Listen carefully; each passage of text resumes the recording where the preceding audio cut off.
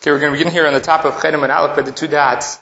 Before we start the Gemara, just a little bit of background in terms of the Gemara. The first thing is Pythagorean's theorem, which everyone's familiar with to learn in school, which is that when you have a right triangle, it's a squared plus b squared equals c squared. The Gemara itself has a calculation along those lines, discussed it in numerous places. The Gemara in numerous places says that if you have a right triangle that is 1 amma by 1 amma, the hypotenuse is 1 2/5. That would be the hypotenuse. The calculation is pretty close, which is that if you actually take the square root of 2, it comes out to be 1.4142. So the Gemara is giving you 1 2/5, which is 1.4. Missing rounding error is that 0.0142. That's the rounding error. As you get to bigger numbers, obviously it's going to have a bigger impact, that rounding error. So just be aware of the fact that we're going to have some rounding error today in the Gemara based on that. The Gemara thinks the Pythagorean theorem works on the right triangle that's 1 by 1 is going to end up with a hypotenuse of 1 2/5. That's the first thing. The second thing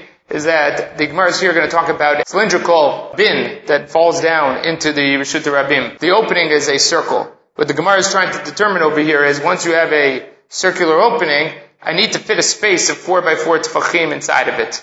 So if I have the opening of the bin as circular, then how do I fit a square of 4 by 4 inside of that? Now again, that deals with if you have a triangle, or if you have a square, if you inscribe a square inside of a circle, then the diagonal of that square will be equivalent to the diameter of the circle. So if I have a square that's 4 by 4, then whatever the diameter is will be determined by Pythagorean's theory. You could take it at 4 and 4. The Gemara will say that if I have 4 by 4, then the third side is 4 times 1 2/5. So 4 times 4, 1 2/5 turns out to be 5 3/5. So the Gemara will think the diameter of that side is 5 3/5. Again, that's 5.6. In reality, it's closer to 5.65 because again, the 0.0142 now multiplied by 4 is rounded out 0.05. You're going to have that rounding error. So that's 5 3/5. That 5 3/5 is the diameter of the circle. Based on that, the Gemara is now going to make some calculations. Just giving you this as background so that when we go through it, it will be easier to understand. So the Gemara begins here. I'm Abaye. Sarak kaveret. He throws some sort of bin, cylindrical item into the Reshut Rabim. Gvoa Yud. This bin, this kaveret, is 10 tefachim high. Ve'ein rachvad vav. But it is not 6 wide in its diameter. The diameter is less than 6. Chayav. In that instance, you will be chayav, because what you threw is a chayfetz, is an object, and now you threw an object from Reshut Yachid to a Reshut Rabim. Rachvav vav, on the other hand, if the diameter of the opening of the bin is 6 tefachim wide, then you are patur. The reason you're patur is because instead of throwing an object, you threw a Reshut. You threw a full Reshut Yachid. You threw something that is 10 tefachim high, and having a circle with diameter of 6 tefachim will give you a space of 4 by 4 tefachim that you can inscribe the square inside of this circle. Obviously, this is off. We already said that it is 5 3/5, not 6. We'll have to deal with that in 1 second. But based on that, if it is the minimum of 6 tefachim in diameter, you've thrown a Reshut Yachid into the Reshut Rabim. Not a chayf, it's not an object, but the whole Reshut into the Reshut Rabim. As Rashi points out, that in the we learn everything out, especially with Hotza'ah, as we mentioned before, because it's a Melacha Grua, we learn it out from the Mishkan. And the Mishkan Gamrinan, Shayu Zorkim Achtehem B'Melachtan, Zelazeh. They used to throw their needles back and forth between them. Those are objects. V'lo Zorkim Rishuyot. It's a little problematic what Rashi describes over here, because the Gemara later on in the Masechta says that the reason that you're not allowed to throw objects back and forth is a halacha of Moshe Sinai. This was the Gemara's Havamina, that it was because on Tzadik Vav Amud Bet, that was the Gemara's Havamina that they threw back and forth. The Gemara ends up concluding that it's a halacha the Moshe Sinai. But based on that, you're only chayav for throwing objects. You are not chayav for throwing rishuyot, which is what ends up happening here. If you get the bin or the cylindrical object here to be big enough, it becomes a reshut. Reshut Yachid, we know, is 10 tefachim high and 4 by 4 tefachim in terms of its width and length. So the Gemara is assuming here that if the diameter of the circle is 6 tefachim, then you have a reshut. Now we did the calculation already, even based on the Gemara's numbers, and that comes out to be 5 3/5, which would be the height of hypotenuse or the diameter, not 6 tefachim. Rashi comments on that right away and says that the Gemara was not exact over here. It was the Chumrah. Rounding, but rounding the Chumrah. And that you have to get up to 6 Tvachim to be a Reshut Yachid. But Rashi says, if the object had a diameter of 5 3/5, he would not bring a Korban Chatat anymore. Because Min HaTorah you've already crossed into a Reshut Yachid, and it would have a Vizarek Reshut. Rounded up to 6, the Chumrah, to tell you that you're still Chayav in that case. As Rashi points out, the threshold will be 5 3/5, not the 6. That's the way Rashi deals with. Tosafot quotes the Rach, Rabbeinu Hananel, who deals with the issue in a different way. He says, well, you made a mistake here because you forgot the diameter of the walls of the Kli. That it's true that this Kli is 6 Tvachim wide, but that includes the rim. That includes the width of the walls around. And he claims that the width of the walls is 2/5. If the width of the walls is 2/5, then the inner airspace is 5 3/5, which is the diameter that you're searching for. Tosafot quotes this Rabbeinu Hananel, and he rejects it in the end. He brings proofs to the fact that that's not the case, and he thinks that Rashi is right. Rashi is right that it's all a rounding issue, and not that the walls are 2/5 thick. I mean, the walls are 1/5 thick on each side, which will give you 2/5 in total. And that would give you the 5 3/5 diameter that you're looking for by only including the airspace, not including the rim of the Kli. Tosafot says that's not the case here. You should include the entire width of the Kli. Now, in terms of the height of the Kli, we include the entire 10 Tfachim of the Kli, including the base of the Kli here. When we're considering the Reshut over here, we don't look at the internal space. Even according to Rabbeinu Hananel, we look at the height of the Kli from the outside. It means it's got to be 10 Tfachim high from the outside of the Kli, from the rim of the Kli to the base of the Kli, not looking at the airspace on the inside. So according to Rashi, that's all consistent. We don't look at the base of the Kli, we don't look at the rim of the Kli. It's got to be 6 wide, 10 high. It's irrelevant because we saw that before with the house. Remember when you had the house and it only had 9 Tvachim on the inside but 10 on the outside, on top of it is classified as a Reshut Yachid. So the Reshut is a Reshut Yachid, according to that, with 10 Tvachim high on the outside, 6 Tvachim high wide.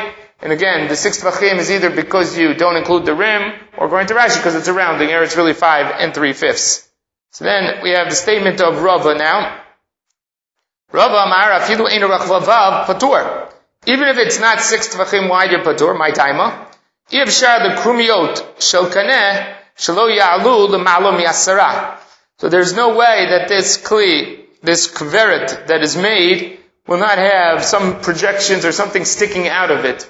You're assuming right now that it's going to be exactly 10 Tvachim high by 6 Tvachim wide, and that's how you get your Reshut Yachid. He says, wait a minute, you can never have it be that it's exactly 10 Tvachim high. Because when it's 10 Tvachim high, you're going to have some sort of kaneh, rod, cane, or if it's a woven basket, whatever the object is here, there's going to be something that projects outward. Why does that make a difference? That makes a difference because of the 10 Tfachim. Right now we have an object that is 10 Tfachim high and 4 by 4 Tfachim wide based on describing the square inside of the mouth of the Kli. The Kli then could land entirely in the Reshut Rabim. But what happens if it's more than 10 Tfachim high? If it's more than 10 Tfachim high, the object will not land inside the Reshut Rabim. Because the Reshut Rabim, as we've seen before, only goes up to 10 Tfachim.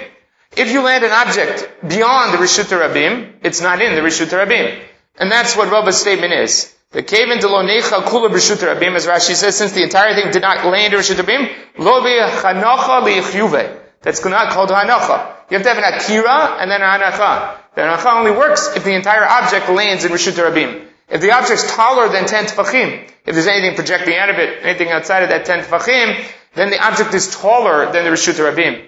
By being taller than the Reshut Rabim, it can never land in the Reshut Rabim if it lands standing up. If it lands standing up, then it's at least 10 Tfachim plus high, and it'll be outside the Reshut Rabim. If it lands on its side, obviously it could land in the Reshut Rabim, because then it'd only be 6 Tfachim wide, and then it could fit into the Reshut Rabim. But by landing upright, Rava says there's no way that you're going to be chayiv on a kli that is 10 Tfachim high, because of these projections.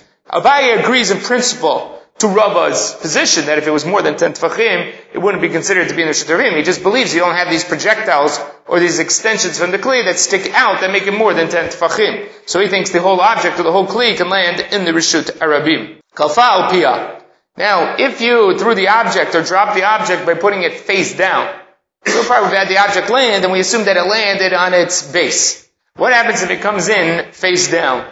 Now if it comes in face down, we now enter a new issue into the puzzle, which is, the Gemara says, if you have that, then shiva'u mashu chayav.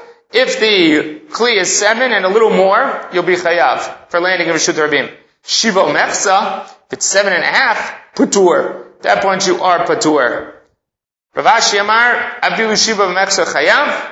He says, even 7.5 you're chayav, my tama. Mechitzot l'tochan asuyot. Mechitzot are made for the internal side, not the external side. What's happening over here is when the object is thrown, and it comes over face down, as it comes over face down, we have the walls are acting as the mechitzot.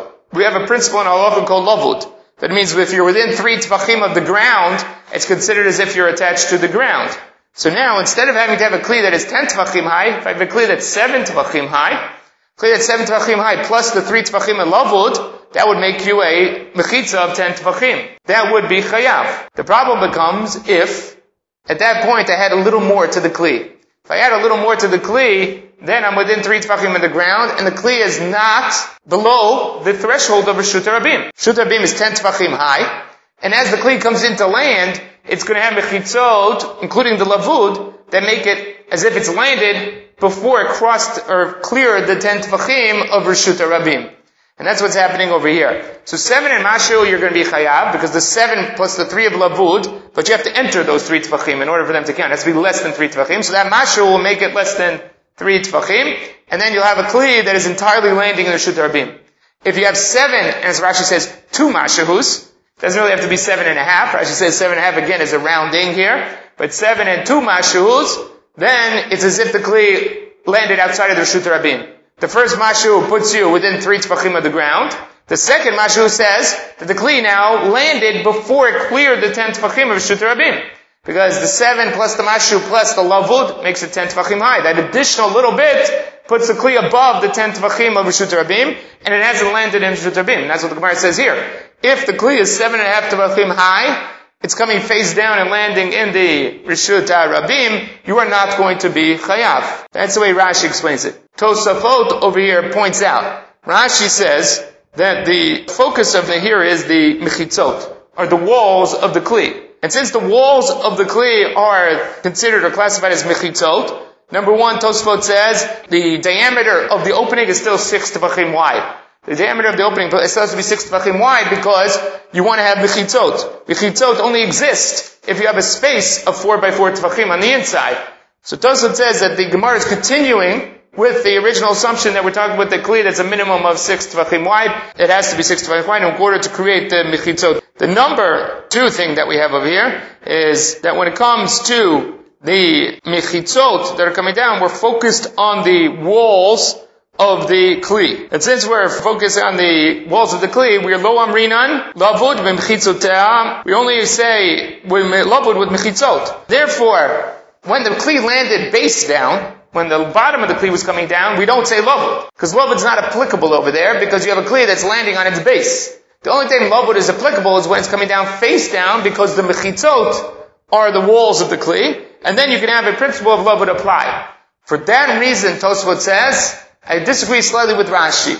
Rashi is counting the 7 or 7 and 2 mashus from the base of the kli. Tosafot says over here that it would have to be internal airspace of the kli. Here you would not count the base of the kli. You need real mechitzot that are 7 plus. And that would exclude the base of the kli. So Tosafot says over here, the 7.5, it's not clear what Tosafot says. It really, according to Rashi, and it seems true, is that you only need 7 and 2 mashus. It might be according to Tosafot, the 7.5 clears the base of the kli. 7.5 with the base of the kli gives you internal mechitzot that are 7 plus 2 mashus. And therefore you'll be chayav. But Tosafot says you exclude the base of the kli from the calculation. It's the internal airspace of the mechitzot, because everything depends on mechitzot here. And it's only a mechitza for what is encapsulated in the airspace. The base of the kli doesn't count towards those mechitzot. Rashi doesn't seem to make that distinction, and according to Rashi, it seems like that the base of the kli would count towards the 7 plus, and it coming down. So there is a machloket Rashi and Tosafot here as to how much of the mechitzot have to be here. Is it mechitzot with the base? That's Rashi, or is it mechitzot without the base, which is Tosafot? It seems that they both would agree that you at least need that 4 by 4 of the minimum length width, which would mean that the circle has to be at least 6 tvachim round. That means 5 3/5 of diameter in order for this to be chayav in mechitzot. Rav Ashi disagrees, and Rav Ashi says the walls of the kli are not made to create the mechitzot. The walls of the kli are made for internal purposes. They're made to hold items within the kli. They're not made to be boundaries to the outside or create mechitzot. And so Rav Ashi says this whole thing fails, not because you don't have the requisite measurements, but because you don't have mechitzot here. If you don't have mechitzot, we're back to stage 1, which means that it has to be a minimum of 10 plus in order not to land in the Reshut Rabim. But if it's less than 10, then it can land in the Reshut Rabim, and you will be chayav. So not slide down past. According to Rav Ashi, correct. It won't count unless it meets the requisite 10 tefachim. That would be if it was right side up. It wouldn't matter whether it was right side up or upside down. You need the 10 tefachim high plus the 6 diameter that the Gemara is demanding over here. Okay, now the Gemara continues. Amar Ula. Amud Tisha Birshut Rabim. If you have a post that is 9 tvachim high in Reshut Rabim, v'rabim mekatfim alav, and people adjust their loads on it. Because it's that height, it's a proper height either to lean on, to rest on, or to adjust your load on it. V'zarak, and a person throws an object, v'nach al gabav, and it lands on top of this pillar, beam, whatever it is that's standing in the Reshut Rabim, there he is chayav. Oh, he's chayav. Even though over here, it's not easy for the Reshut Rabim to use it. We said before, in order to be part of the Reshut Rabim, you have to be less than 3 tvachim off the ground. Here's something that's 9 tvachim off the ground, and we're counting it as part of the Reshut Rabim. So the Gemara explains that now. My taima. Pochod mishlosha, anything that's less than 3 tvachim, midras darsile rabim, is trampled, is traversed by the Rabim, and therefore it's included as part of the Reshut Rabim. That's what we discussed yesterday. We discussed some of the exceptions to that, if there are things that people won't trample on. Or, again, some of the Rishonim mentioned lavud over there, that even though they're not trampled on because of lavud, they are considered part of the Reshut Rabim. But you have to be under 3 tvachim to be considered part of the topography of the Reshut Rabim. Mishlosha v'tisha, from 3 until 9, lo midras darsile, v'lo ktufei mikatfile. People do not use those objects. Between 3 and 9 tvachim, they don't trample on it, but they also don't use it to rest on or to adjust their loads on. Therefore, they are not part of the Reshut Rabim. Depending on their size, they will then be either a Carmelit or a Makom Tur, depending on how wide it is. If it's 4 by 4 tvachim, it'll be a Carmelit. Less than 4 by 4 tvachim, it'll be a Makom Tur. Tisha Vadai Mikatfin Eloi. When it comes to 9 tvachim, that's an area that's used by the Rabim. Since it's utilized by the Rabim, it becomes a part of the Reshut Rabim, even though it doesn't meet the requisite size of a Reshut. So even though it's not 4 by 4, it's not 3 close to the Reshut Rabim, it becomes a part of the Reshut Rabim, and therefore you are going to be chayav on it. But that's only if it's upwards, 9 tefachim upwards. We discussed before that there's also going downwards, and that's the Gemara's next question. Amalei by the Rabbi Yosef, gumamai. What happens if you have a dish or a depression in the Reshut Rabim? If it's less than 3 tefachim, it's a part of the Reshut Rabim. What happens if you have a depression that is 9 tefachim deep? Do we now say that it's part of the Reshut Rabim or the utility of the Reshut Rabim? So Rabbi Yosef says, he says Guma has the same din. So 9 down and 9 up are the same. The Reshut Rabim utilizes both of them. Rav Amar, begumalo. We're talking about a depression, we're talking about a ditch. No, my taima. Tashmish yedei adachak lo shmei tashmish. That's not normal usage. That's a difficult way to use it. People aren't going to utilize a guma in that way. We're talking about something that's upright or extends upwards in the Reshut Rabim. That has ease of use. When you're talking about a depression, whether it's that you have to lean over and put something down in there, or that you actually descend into the ditch and then use the sides, meaning the Reshut Rabim itself, as the place to reload or to adjust your load, either way, that's not an easy way to do it. You have to make exerted effort or extra effort to do that, and because of that, it's not considered to be part of the Reshut Rabim. So Rabbi will distinguish between 9 tvachim down where it's no, and 9 tvachim up where it is yes. And then Rabbi Yosef says no difference. The same is true both up and down. Eitvei Rav Adabar Mato de Rovo. Haita kupato munechet v'Reshut Rabim gvo asara v'rachva dalet. Here's a basket inside the Reshut Rabim that is 4 tefachim wide and 10 tefachim high. You can't move objects from it to the Reshut Rabim and from the Reshut Rabim into it because it is a private domain. It's a 4x4, 10 tefachim. That is a private domain, Reshut Yachid. So you can't move objects from Reshut Yachid to a Reshut Rabim. Pachot mikein, if it's less than that, mitaltalin, then you can't move objects back and forth. V'chein biguma. And the same is true by a guma. It is. The first case is not a question. The question is pachot mikein, if you're less than that you could move objects back and forth. It's not so pshita, because if you don't meet the requisite size to be a Reshut Yachid, then you're allowed to move the objects back and forth. Well, Carmelite would not be allowed to, because you're not allowed to move from a Carmelite to a Reshut Rabim. Here you'd have to say, and Rashi says this, Vim tomar pachot miyud v'roch v'dalid Carmeliti. So, wait a minute, if it's less than 10, and it's still 4x4, that's a Carmelite.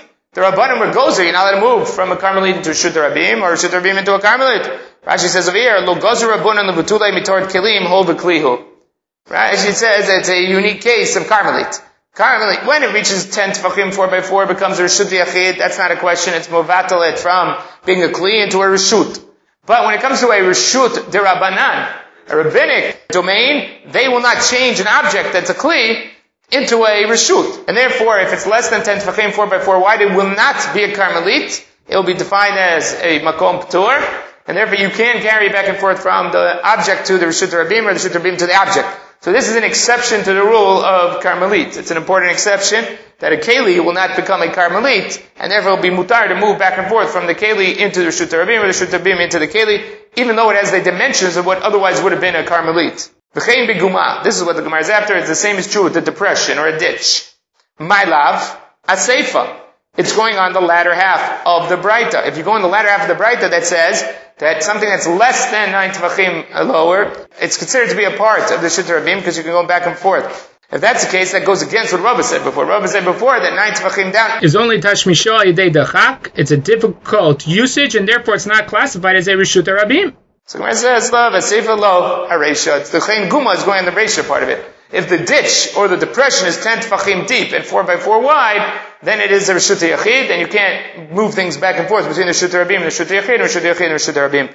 So the Chen Guma is only modifying the first half of the Braita, not the second half of the Braita, and therefore it will not be a question on Rava. 8ve, we have another question. Nitkaven lishbot birshut Rabim v'niach eruvo bebor. So this is a case of eruv, which we'll get to in eruvin. In eruv, there's something called eruv tchumin. Eruv tchumin is the ability for you to set your residence on Shabbat in a different location. But what's the benefit of setting your residence in a different location? Wherever your residence is for Shabbat, you're only allowed to move 2,000 amot in every direction. Now, if you're within a city, you get 2,000 amot from the outskirts of the city. There's the city plus the periphery of the city, and then you get 2,000 amot beyond that. So if you're within the city confines, then you get the entire perimeter of the city plus an extra perimeter outside of it, and then the 2,000 amot start. But let's just take, for example, a place that you are a single house, not a city. You get 2,000 amot from wherever you are. What happens if you need to go more than 2,000 amot in another direction? You're allowed to establish what's called an eruv tchumin. You're allowed to establish your residence by putting down a meal in another location that is reachable from where you are now. It has to be reachable from where you are now based on the new residence. The eruv has to be within 2,000 amot of where you are now. And then that new residence will establish your residence there, and then will give you the opportunity to move beyond where you are right now. Again, all the details will come to in Eruvin, just giving you the information now. The eruv tchumin has to be in place when Shabbat enters. When Shabbat starts, the eruv has to be in place, and the eruv has to be accessible to you when Shabbat enters. So now, this is the case here. Nitkaven lishbot b'Reshut Rabim. He wants to have a residence in Reshut Rabim. Ve'niach eruvo b'bor l'mala miyud tefachim. And he put his eruv above 10 tefachim in the bor. Eruvo eruv. Then his eruv works. Now above 10 tefachim means less than 10 tefachim. Because we're talking about a depression in the ground. So above means that you're less than 10. So he put it less than 10 tefachim away from the ground, the Reshut Rabim. Then his eruv works. The mata miyud tefachim. If it's below 10 tefachim means 10 plus. Ein eruvu eruv. Then his eruv is not an eruv. Because you're moving then from a Reshut Yachid, where your eruv is, and you're in the Reshut Rabim. You can't bring your eruv to where you are located. If that's the case, then you are not establishing a residence, because you can't access the meal that makes your residence. Seichi dami. What's the case here? So the Gemara says, Ilay b'bor di le'asara. Says that the bor itself is static. It has 10 tefachim deep. Ulamala, what does it mean that you placed it in there above 10 tefachim? The dalai v'otvei, that you hung it above 10 tefachim into the bore. Ulamata, what does lamata means? Ditatai v'otvei. You placed it at the bottom of the bore. So the question of where the Eruv is not about the size of the bore, it's about where the object is within the bore. When it says, Mali lamala, Mali lamata. What's the difference where the object is within the bore? Hu b'makom echad, ve'eruvo b'makom acher. He's in one location, and the Eruv is in a different location. The bore is a Reshut Yachid. The entire bore is a Reshut Yachid. Once a bore is 10 tefachim deep, and 4x4, that's a requisite for being a Reshut Yachid. Anything that's within the bore, from the rim of the bore down, is Reshut Yachid. So it doesn't matter where you place the object within the bore, it's irrelevant where it is within the bore. It's all in a Reshut Yachid, and it doesn't work. Elalav. So you must explain the braita that we just brought. The bore, the late be'asara. That the case when we said that it was higher than 10 tefachim, meaning above or less than 10 tefachim, that was a case where the bore does not have 10 tefachim in it. Biktani eruvo eruv. That is eruv is an eruv. Alma tashmish yedei dechak shmei tashmish. That says that type of utilization is considered a utilization. It's part of Reshut Rabim. If it's part of Reshut Rabim, that means that you have access to your eruv. You're in the Reshut Rabim. Your eruv is in the Reshut Rabim. You have access to it. So therefore, that's a question on Rabbah. Now, that same nature as the question before we asked on Rabbah. Before we asked on Rabbah, if you say v'chein beguma, that means that the 9 tefachim is classified like a Reshut Rabim. If it's classified like a Reshut Rabim, that means that if you move back and forth, then we're not worried about it. You can move from the Reshut Rabim to it into the Reshut Rabim. So over there, he answered, no, it was modifying the ratio. And there, when we say that it's a Reshut Yachid, that means v'chein guma. Guma has Reshut Yachid. Guma never has the status of a Reshut Rabim. So he could get away with that over there because there was a ratio and a seifa. Over here, there's only one dimension over here, and it's saying that it is good to be a Reshut Rabim. So the Gemara says, sometimes he answered this way. Who ve'eruvo b'karmelit? He and his eruv are in a karmelit. They're both in a karmelit. The eruv's now in a karmelit because, as we said before, if you're 4x4 tefachim and less than 10, that's a karmelit. Over here, we're not talking about a kli. So over here, there is a karmelit. So the eruv is found in a karmelit, and he above is also a karmelit. It's not a Reshut Rabim, it's a karmelit. So why did I call it a Reshut Rabim? The feinish ain't a Reshut Yachid. It's not a Reshut Yachid, therefore I called it a Reshut Rabim. But it's not really a Reshut Yachid, it's a karmelit. So he's in a karmelit, his eruv's in a karmelit, now you're in the same location. So that's fine. The other times he gave this answer, which is a stronger answer. Hu Reshut Rabim ve'eruvo b'karmelit. He's in a Reshut Rabim. His eruv is in a karmelit. That's a rabbinic reshut. So the restriction from moving the object from the bore to the Reshut Rabim is simply rabbinic in nature. That makes a difference. Ben hashmashot. The rabbis of the opinion, Damar kol davar shum mishum shvut. Anything that is a din de rabbanan, that is a problem, is shvut. Shvut here means that the rabbanan said that this is the proper way to keep Shabbat, to rest, to desist from this type of action. Lo gozru ala ben hashmashot. Then they were not gozer on that ben hashmashot. So now you have eruv. Eruv has to be present and in place at ben hashmashot. After that, if it gets eaten and so on and so forth, it still is considered to be a residence because it was there at ben hashmashot. At ben hashmashot, the Rabbi tells us that no dinei d'Rabbanan apply. All restrictions of Rabbanan are suspended during ben hashmashot. That's a time that it's safek, whether it's Laila or not. The Rabbanan will only goes there, only put their positions in place once we know that it's Badai Laila, once we know that it's for certain nighttime. So at the time that the eruv is being established, there is no dinei d'Rabbanan. There's no dinei d'Rabbanan. You're in the Reshut Rabim and your object's in a karmelit. You have access to it at the time of the ben hashmashot. So that's the answer. The answer is that everything's happening at ben hashmashot. At ben hashmashot, your eruv takes effect, and the dinei d'Rabbanan are suspended. So therefore you, in Reshut Rabim, can go get your object from the karmelit at ben hashmashot, and therefore it's a good eruv. It says, don't say I'm just pushing you up and just giving you a difficult answer. I'm telling you this is the case. The Tanan. We have a Mishnah. If you have some sort of puddle in the Reshut Rabim, and the public traverses that puddle.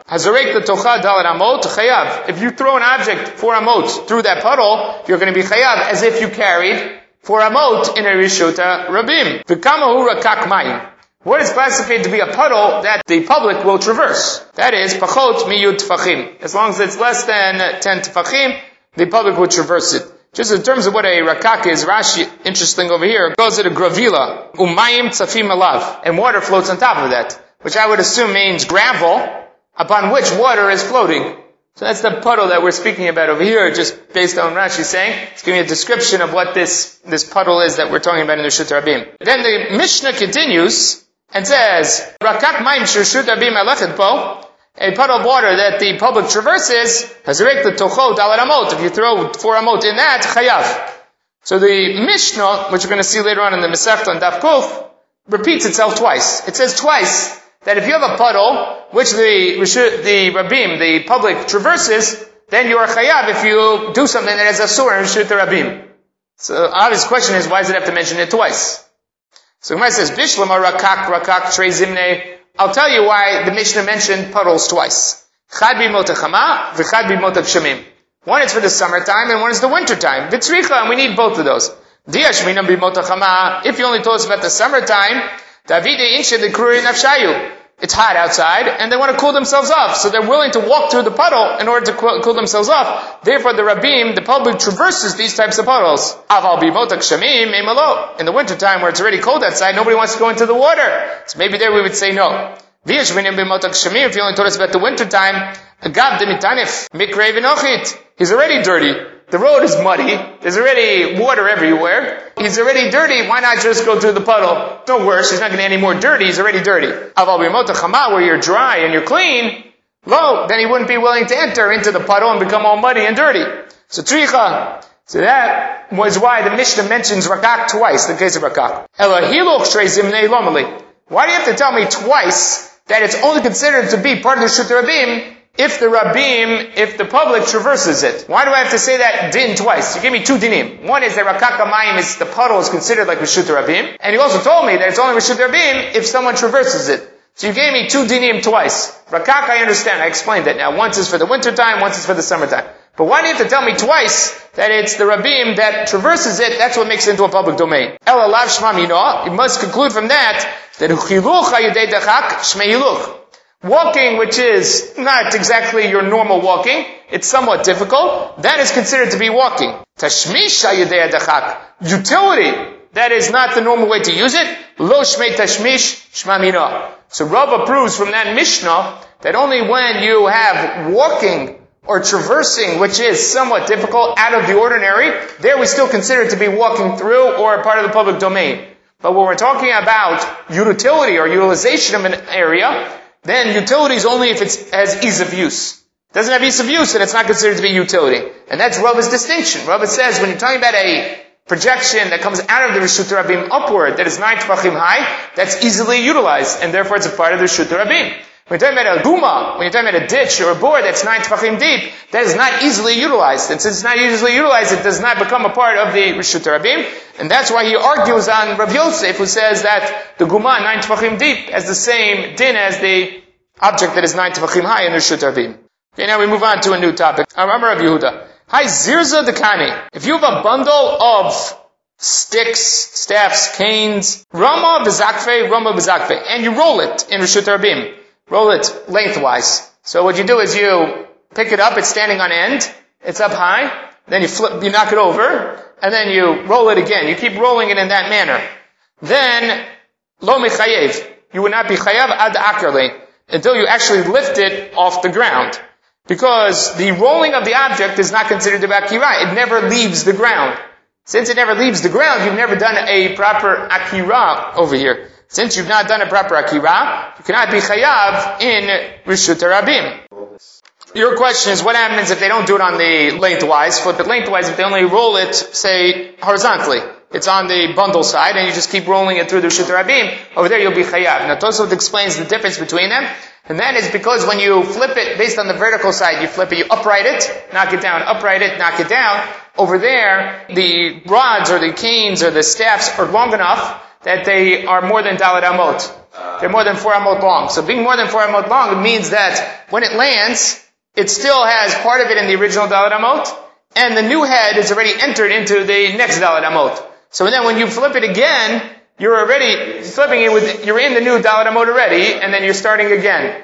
Whereas if you rolled it horizontally, says, Daf go Rama v'zakfei, d'sheniach rosho echad chutz l'dalet amot, adayin rosho hasheni munach b'toch dalet amot. Because when you go into the new 4 amot, there's still part of it that's in part of the old dalet amot, because it's long enough that it extends over 2 sections of dalet amot. And therefore you're never really moving it, because it's always still in the older dalet amot, and then when you enter the new one, you're creating new dalet amots each time, extension of the dalet amot, because of the length of it. But he says, on the other hand, if you were milgalgel, then you would be chayav, because then you would actually move from inside of dalet amot to outside of dalet amot. That's what Tosfot explains. They're all moving at the same time. Right? He says, "Aval megarer zirzah dekani bevat achat." If you did it in one shot, ad chutz l'dalet amot, and you got them all out of the dalet amot. Oh, mishut yechid mishut rabim chayav.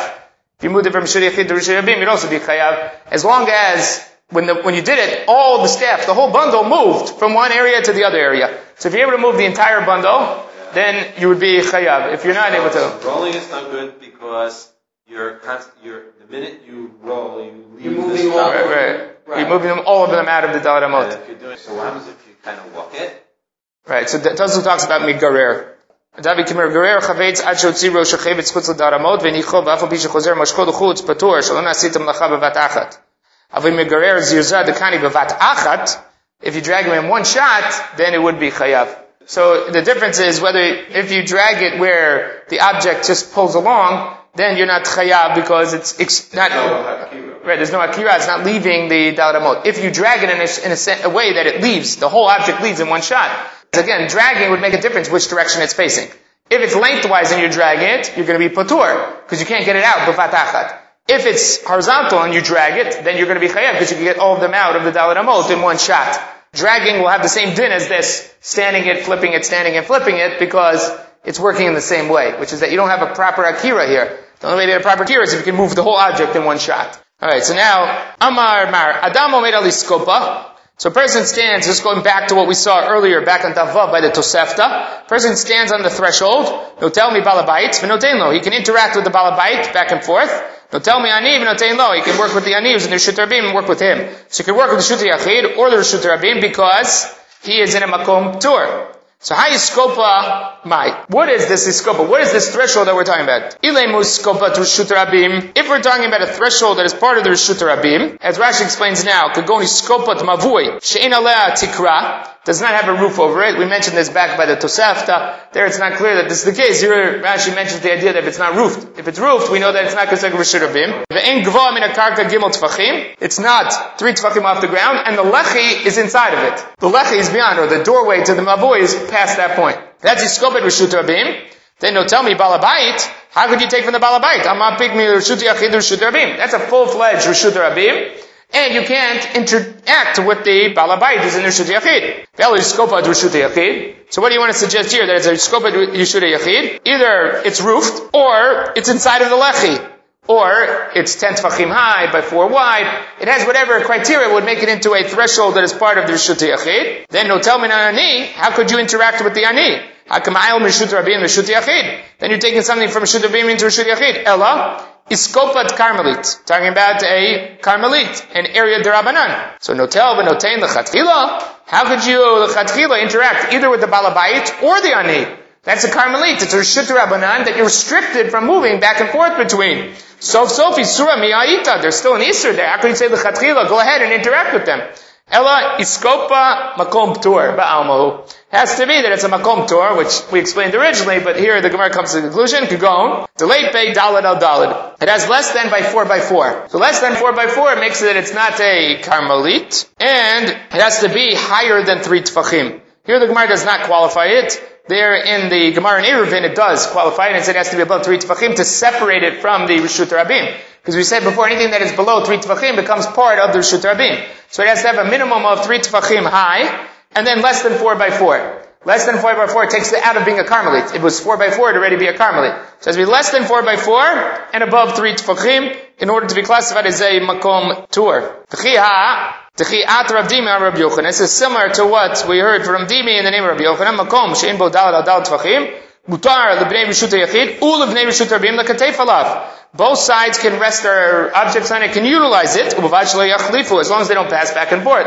As long as they don't use it as a way to move between reshut hayachid and reshut rabim. Even though technically it's allowed, we don't want you doing that because of the danger that people will stop using the object and just go straight back and forth between reshut hayachid and reshut rabim. Amar bar, ubavad, shlo yitomi balabait, notein le'ani, u'me'ani, notein le'balabait. So that's back to the Tosefta. The Tosefta says you can interact with the ani and the reshut rabim. You can interact with the balabayit in the reshut hayachid. What you're not allowed to do is move an object from one to the other. Vim natav v'natan shloshtam pturim. If you actually do it, as we said now before, you're patur, because there is no chiyuv. This isn't a reshut, right? That's not a reshut rabbanan. So then metavi a tiyuf to the rava. There should be a problem to rava. The Amar Rava mavir chayfetz mitchila dalet the sof dalet reshut rabim. Afal pi sheviru derech alyo chayav. Even though you moved it, and here is a machloket Rashi and Tosfot exactly what you did, you are chayav. So now Rashi claims what you did was he raised the object above 10 tefachim. He picked up an object, moved it above 10 tefachim, moves out amot, and now places it down. So now you went through a makom ptur. You moved the object from the beginning of Reshut Rabim, akaret Reshut Rabim, makom ptur, down in Reshut Rabim. Our Tosefta here says if you move from a Reshut Rabim to a makom ptur to a Reshut Yachid, you're patur. How come Rova says you're chayav over here when you pass through a makom ptur? So the Gemara answers, hatam lo nach, hochanach.